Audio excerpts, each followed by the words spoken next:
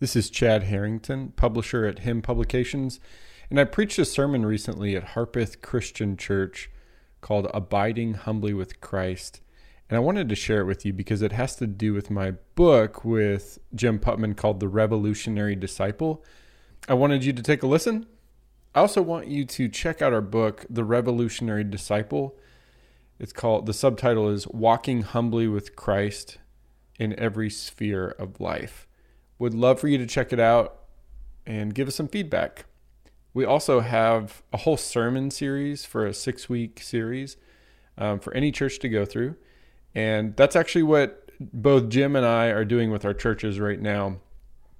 Jim's a lead pastor. I'm a deacon of teaching at Harpeth Christian, and both of our churches are doing a 5 and 6 week series on the Revolutionary Disciple. So you can learn more at therevolutionarydisciple.com. So that's it. Take a listen to this sermon. Thank you.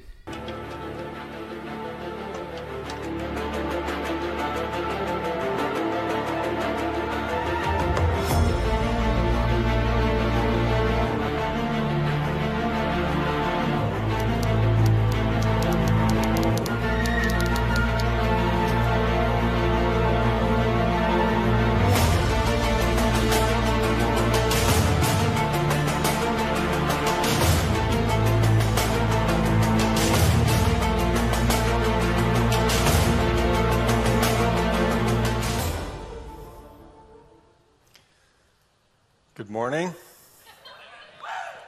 I'm Chad Harrington, and I invite you to open your Bibles to John chapter 15, verse 10 this morning. That was kind of intense, wasn't it? We're going to start a series today called The Revolutionary Disciple, and I'm excited to share with you the first of these messages called Abiding Humbly in Christ. And this is the first of the 5 spheres of discipleship, which you'll come to understand over the weeks. Each Sunday for the next month, we're going to cover one of these spheres. And so the first one is abiding in Christ, and it's represented by the flag in the middle that overlaps with the church sphere, the home sphere, the world sphere. And then the area of life, kind of the realm that encapsulates all of them is the spiritual realm. And so we'll unpack each of these over the next month. When we talk about abiding in Christ, that term can be a little bit nebulous sometimes, a little confusing, right? Like, what does it mean exactly? And look, it can go deep, but it can also be very simple. And so the simple meaning of abiding in Christ is to simply stay connected and to not leave. That's it. Like when it says remain in Christ, it just means don't leave. It actually can be that simple. And so when we abide or remain, we're connected to Christ, but we don't want to just stay and obey, right? We want more out of our relationship with Christ.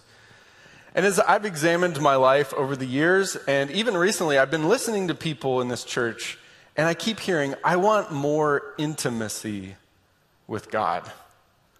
And so if we want that intimacy with God, and God wants it with us, then why don't we always experience it like we want it? My message today seeks to answer that question and to simply say this: humility leads to intimacy with God.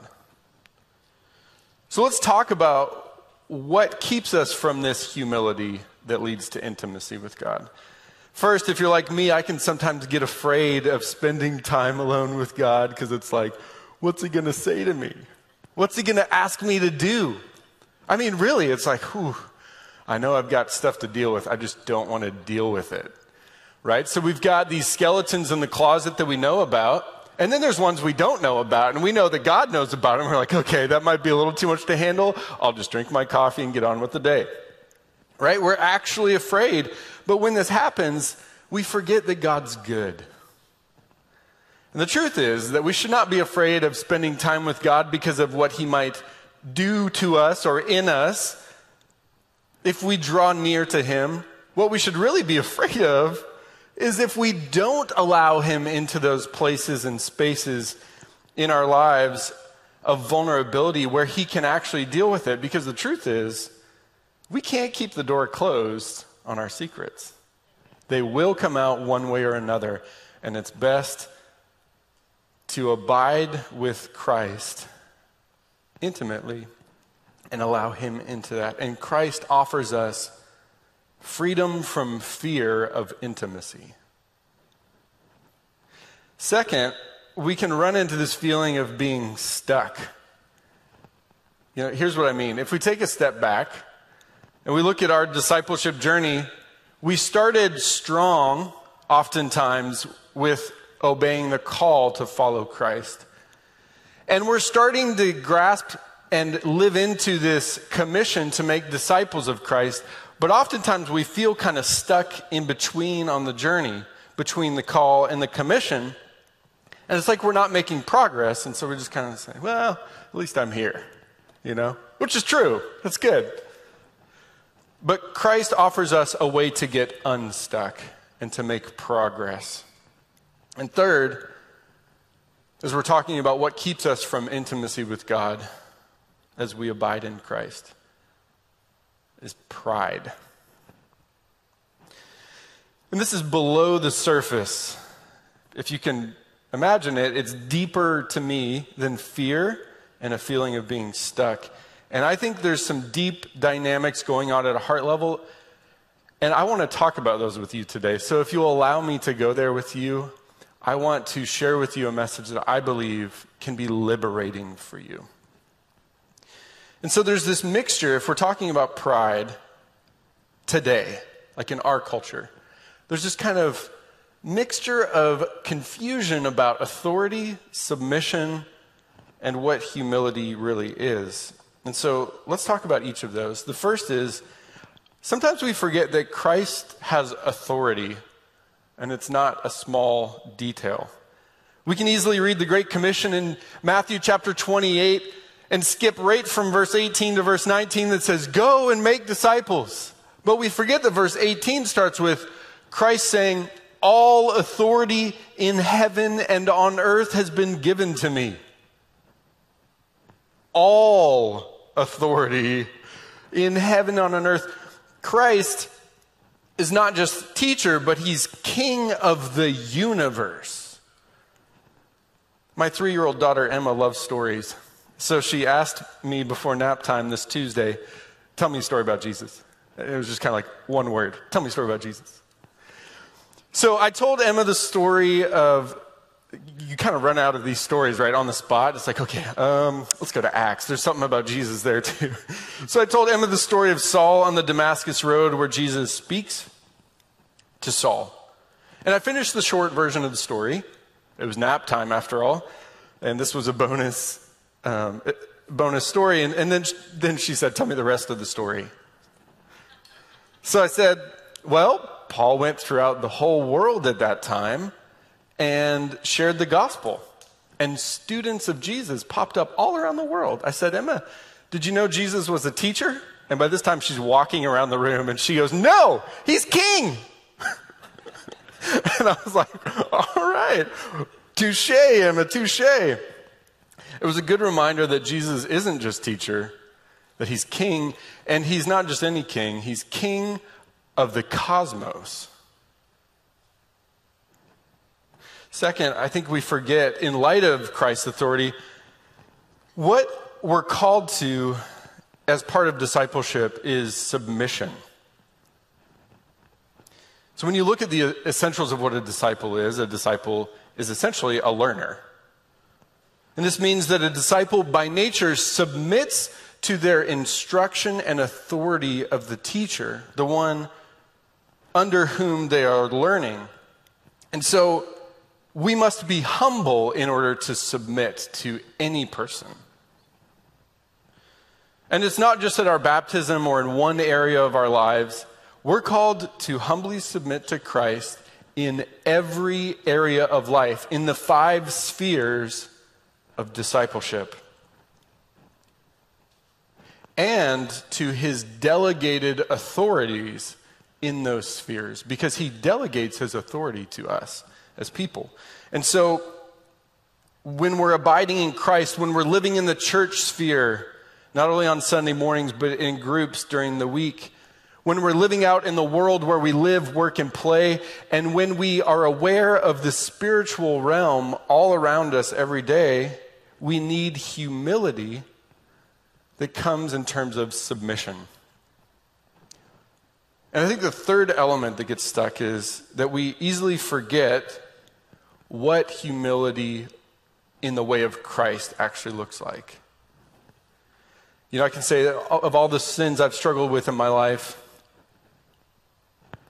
pride has been the most insidious, sneaky sin to me. It's tough to identify a lot of times in my heart, and it's usually after I do something else, or think something else, or say something. I'm like, oh, that was going on here, and it was pride. You know, I confessed that earlier this year from this stage that I struggle with pride, and it's been one of my major issues in life, one of my core weaknesses. So as someone who has struggled with this, but is on the path of recovery, I can say that while God has shown me my sin, He's also shown me that there's a way out. We don't have to live in that. We are free, as we sang, free from sin, including the deepest ones of the heart. And so over the last 20 years of my life, I've thought about this issue of pride, and I mean that. It's been since I was a sophomore in high school that I've been wrestling with this consciously. And I've thought about the wreckage it's caused in my life over my whole life, but also I've seen it in other people, and I'm convinced that what's missing for many disciples today who want intimacy with God but don't experience it is that we can often miss true Christ-like humility before God. And so I want to unpack the command that Paul gives us in Ephesians and the example that Jesus gives us of what humility really looks like. And the reason I want to do this is, like I said, to free you of the burden of pride. In Ephesians chapter 4, verses 1 and 2, Paul writes, "As a prisoner for the Lord, then, I urge you to live a life worthy of the calling you have received." It says this, "Be completely humble and gentle. Be patient, bearing with one another in love." Be completely humble. I looked at the different translations to see if there was a loophole. It's the same in all of them. We're called to total humility. And I want to say this. Total humility doesn't mean that we're flawlessly humble all the time. It means that we're generally surrendered in every area of our lives. You don't have to have a flawless record to be completely humble. You just have to have a life that is generally submissive and totally surrendered in every area. It's like giving God access, full access to your hard drive, the keys to the car, full access to your house. Every room is open to the Lord's cleansing and examination. So how do we do this? And what does it mean? This series as a whole is designed to help answer these questions. Starting with sphere 1, abiding in Christ. And I believe that one of the major keys to abiding humbly in Christ is found in Matthew chapter 11, verses 28 to 30, which is about the humility of Christ himself. And it comes in between Matthew chapter 4, in which we see the call to the original apostles to come, follow me, and I will make you fishers of men. And Matthew 28 that says, go and make disciples of all nations. Matthew chapter 11, I believe, is a key missing piece to a lot of us for learning Christ-like humility.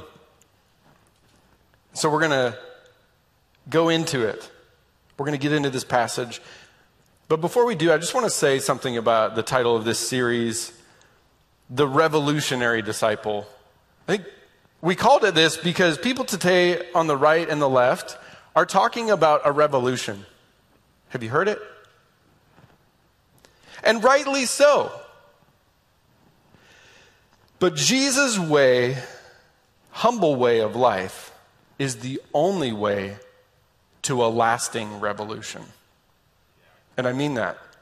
I don't just mean this as church talk or Christian language to talk about a metaphorical revolution. No, just as he's the actual king of the cosmos, he can actually lead to the only lasting revolution. In fact, it's a perpetual revolution if only we're awakened to it and reoriented to what God is already doing. And I think that that's the challenge here, is we need our eyes opened, and then we need our eyes opened again when we forget. So when we talk about the revolutionary disciple, we're first talking about Jesus, but then we too can become revolutionaries because of him and our surrender to him in every area of life. That's part of what makes it revolutionary. So Jesus as a disciple, it's kind of strange to think about Jesus being a disciple. But if a disciple is someone who learns, then Jesus was a disciple while he lived on earth. It says in Hebrews chapter 5, verse 8, that Jesus learned obedience by the things that he suffered. It also says in John 15:15, Jesus says that everything I learned from my Father I have made known to you. Jesus is a disciple. But he's also revolutionary. He's the revolutionary because he overturned the world through his life, and his revolution has passed through the millennia and transcended every other revolution in history. The paradox is that the way he overturned the world was through love and conversion, not force and coercion. Dallas Willard says in his book, The Allure of Gentleness, that the reason Jesus was so alluring was not in spite of his gentleness, but because of his gentleness. And this is something I'm learning so much about in my life right now, how gentleness changes the whole dynamic of a relationship. And Jesus embodied that in purest form. And here's the beautiful thing. He invites us to learn it from him as his disciples. Specifically, in Matthew chapter 11, verses 28 to 30, he says, "Come to me, all who are weary and burdened, and I will give you rest. Take my yoke upon you and learn from me, for I am gentle and humble in heart, and you will find rest for your souls. For my yoke is easy and my burden is light." So when I talk about liberation from pride, this is what I'm talking about. So let's spend some time here because this is such a rich passage. First, he says, "Come to me," which is an invitation simply to be with Jesus. To not just stay and obey, but to enjoy and learn. And it's a surprising invitation from the King of the universe. So I've been thinking a lot about this with part of discipleship and how it matters for us as we make disciples and as we disciple our children too. Case in point, I guess you'll be hearing a lot about my daughter Emma when I preach and teach, but Emma has been singing this scripture song called "Be Strong and Courageous." Does anyone know that song from Seeds Family Worship? So it's out that they've got this whole ministry of scripture songs. So I'm going to sing a line from it to you to show you that even if you're not a great singer, you can still teach your kids worship. It goes like this. "Be strong and courageous, for the Lord your God is with you."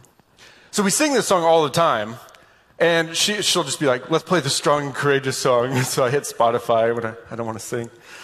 And she knows all this. She's like, "No, sing the man part. I'll sing the kids part." It's amazing.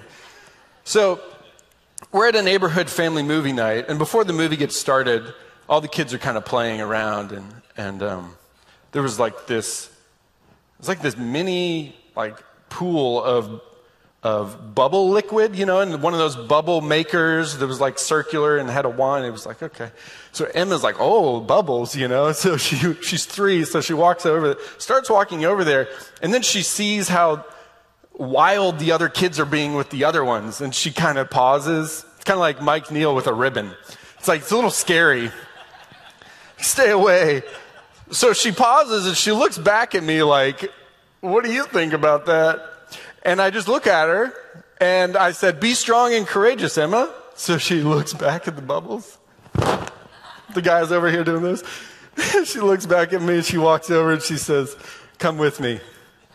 And so we walk over together and she ends up having a great time. Christ offers us, come with me, discipleship, which means relationship with Christ and his church. And here's what I want to say. What kills these relationships, unlike anything else, is our pride. It just obliterates those relationships. The problem is we don't realize that that's what's happening until the Lord convicts our hearts and says, can we talk? Come to me and learn from me. And I believe that the burden Christ offers to relieve us of when he offers rest is unrepentance due to pride. You know, when you look at the context of Matthew chapter 11, he says, woe to you, Chorazin, woe to you, Bethsaida. I performed all these miracles. And if anyone else in these other cities had seen this, they would have repented long ago. He says, but not you. And so he dusts the sand off of his sandals and he moves on. And then he says, come to me, all who are weary and burdened. Pride says, I got it. I don't need help. But it's a burden. It's a burden to go it our own way when Christ offers us companionship, rest, and help. And here's the thing. Now that I know what it looks like in my heart and the burden that can be lifted from my heart, I see it in other people and my heart goes out to them. And my heart goes out to those of us today who are burdened by this pride. Because it not only distances us from God, it divides churches, it splits up couples, it wrecks families. It can cause us to get fired from our job because we know the way to do it. And the worst is that in the spiritual realm, it isolates and makes us vulnerable to spiritual attack. Pride is the great enemy of discipleship. And when it comes to Satan's tricks, with pride, he's a one-trick pony. He works us from the inside out and encourages this inflated ego through idolatry of self with our seething yet subtle pride, and he just works it into our lives where we don't even see it. And so what I want to say is this. We all need help, guidance, and correction. That's what makes us disciples, is that we've chosen to learn and submit ourselves to our teacher and King, Jesus. So why is it that we struggle with intimacy? It's this issue of and I'm not saying that it's like you need to rethink your entire life, right? So it's like, what are the areas of your life where you're struggling right now to submit to Christ? In other words, if you want that intimacy, I think Christ is like, yes. But he also calls us closer, which means some pruning. And so we forget that discipleship includes that sweet fellowship, right? Intimacy is great, but those of us who are married know that there's the challenges of true intimacy. And so it's the same, that discipleship includes fellowship with the Son, but it also includes the pruning of the Father. Jesus says, my Father is the gardener. He cuts off every branch of me that bears no fruit, while every branch that does bear fruit, he prunes so that it will be even more fruitful. In other words, we forget that God's good. And his pruning means producing fruit in our lives. It is painful, but We cannot be close with God until we accept the pain of the pruning. And this only comes through humble submission. And so I want to say this to those of you who are rugged individualists. It's like, way to go, independence is a great character trait, but this kind of stark version of individualism that is really held up by our culture has the capacity to destroy intimacy with God. Dependency and humility and submission are not the headlines or the clickbait that these other things can be, but it is the way. And Christ says, "Come to me, take my yoke upon you, and learn from me," he says, "for I am gentle and humble in heart." And I love that he says at heart.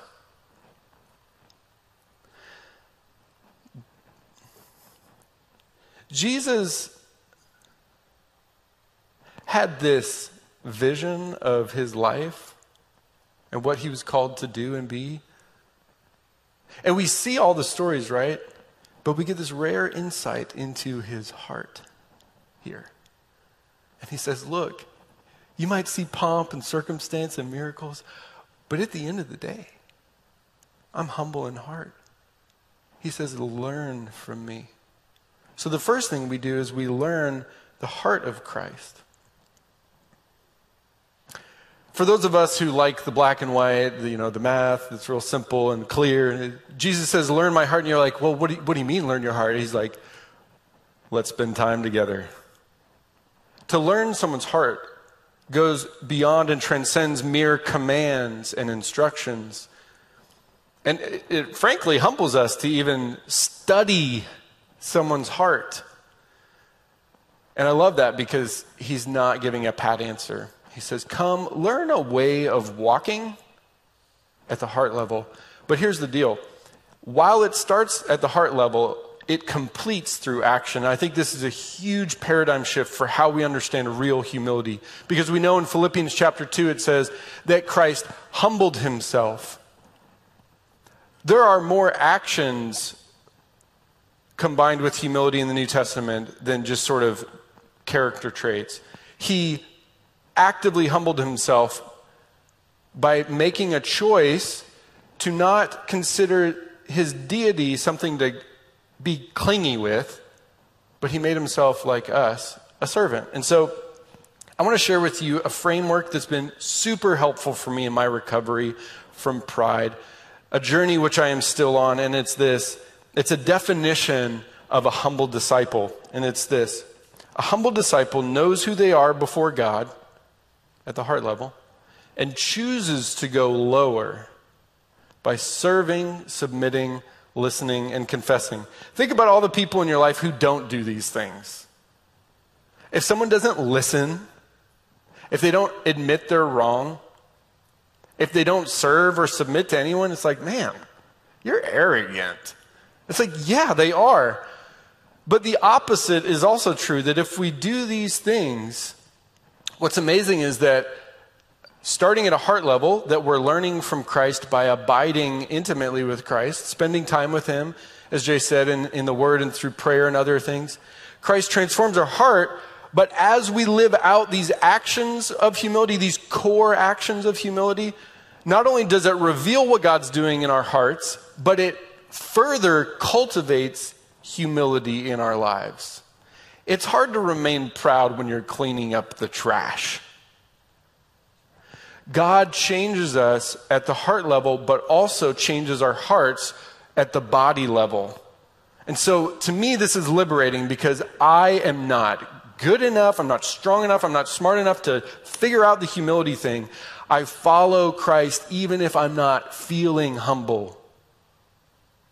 And God does a work in us when we do that.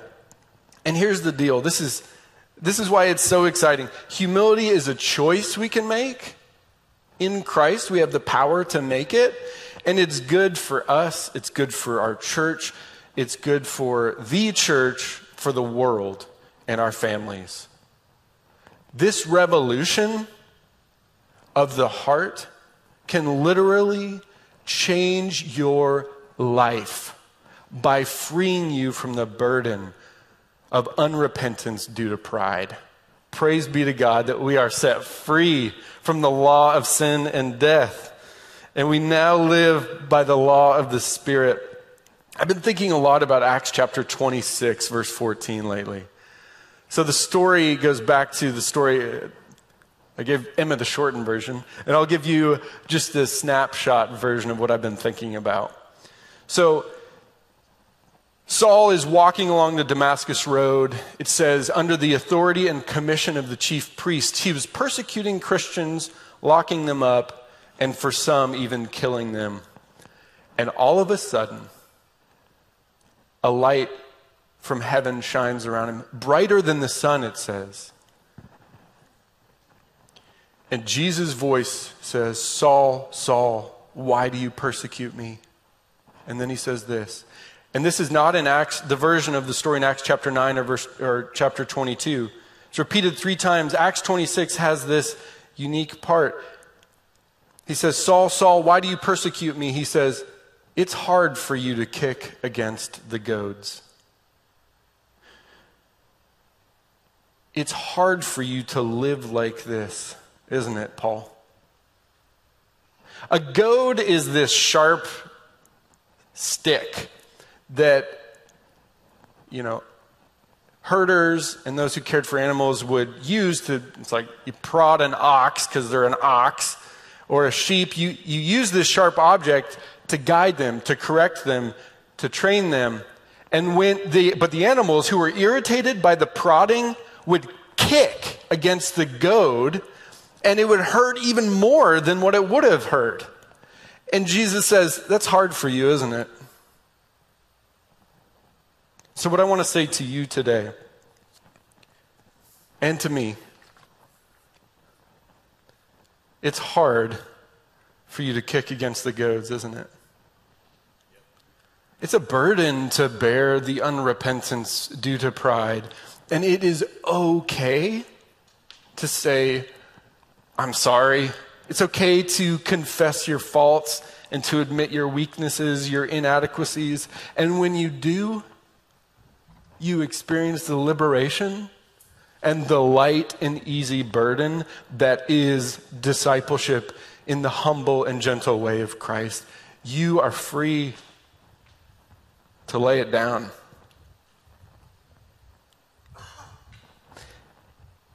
In James chapter 4,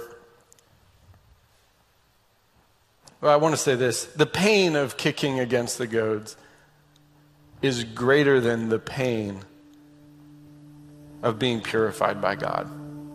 It's actually better. And James tells us this in chapter 4. He says, God opposes the proud and gives grace to the humble. Do you keep running into barriers? God is actually opposing you. Life isn't just hard for some of us who are motivated in this way by pride.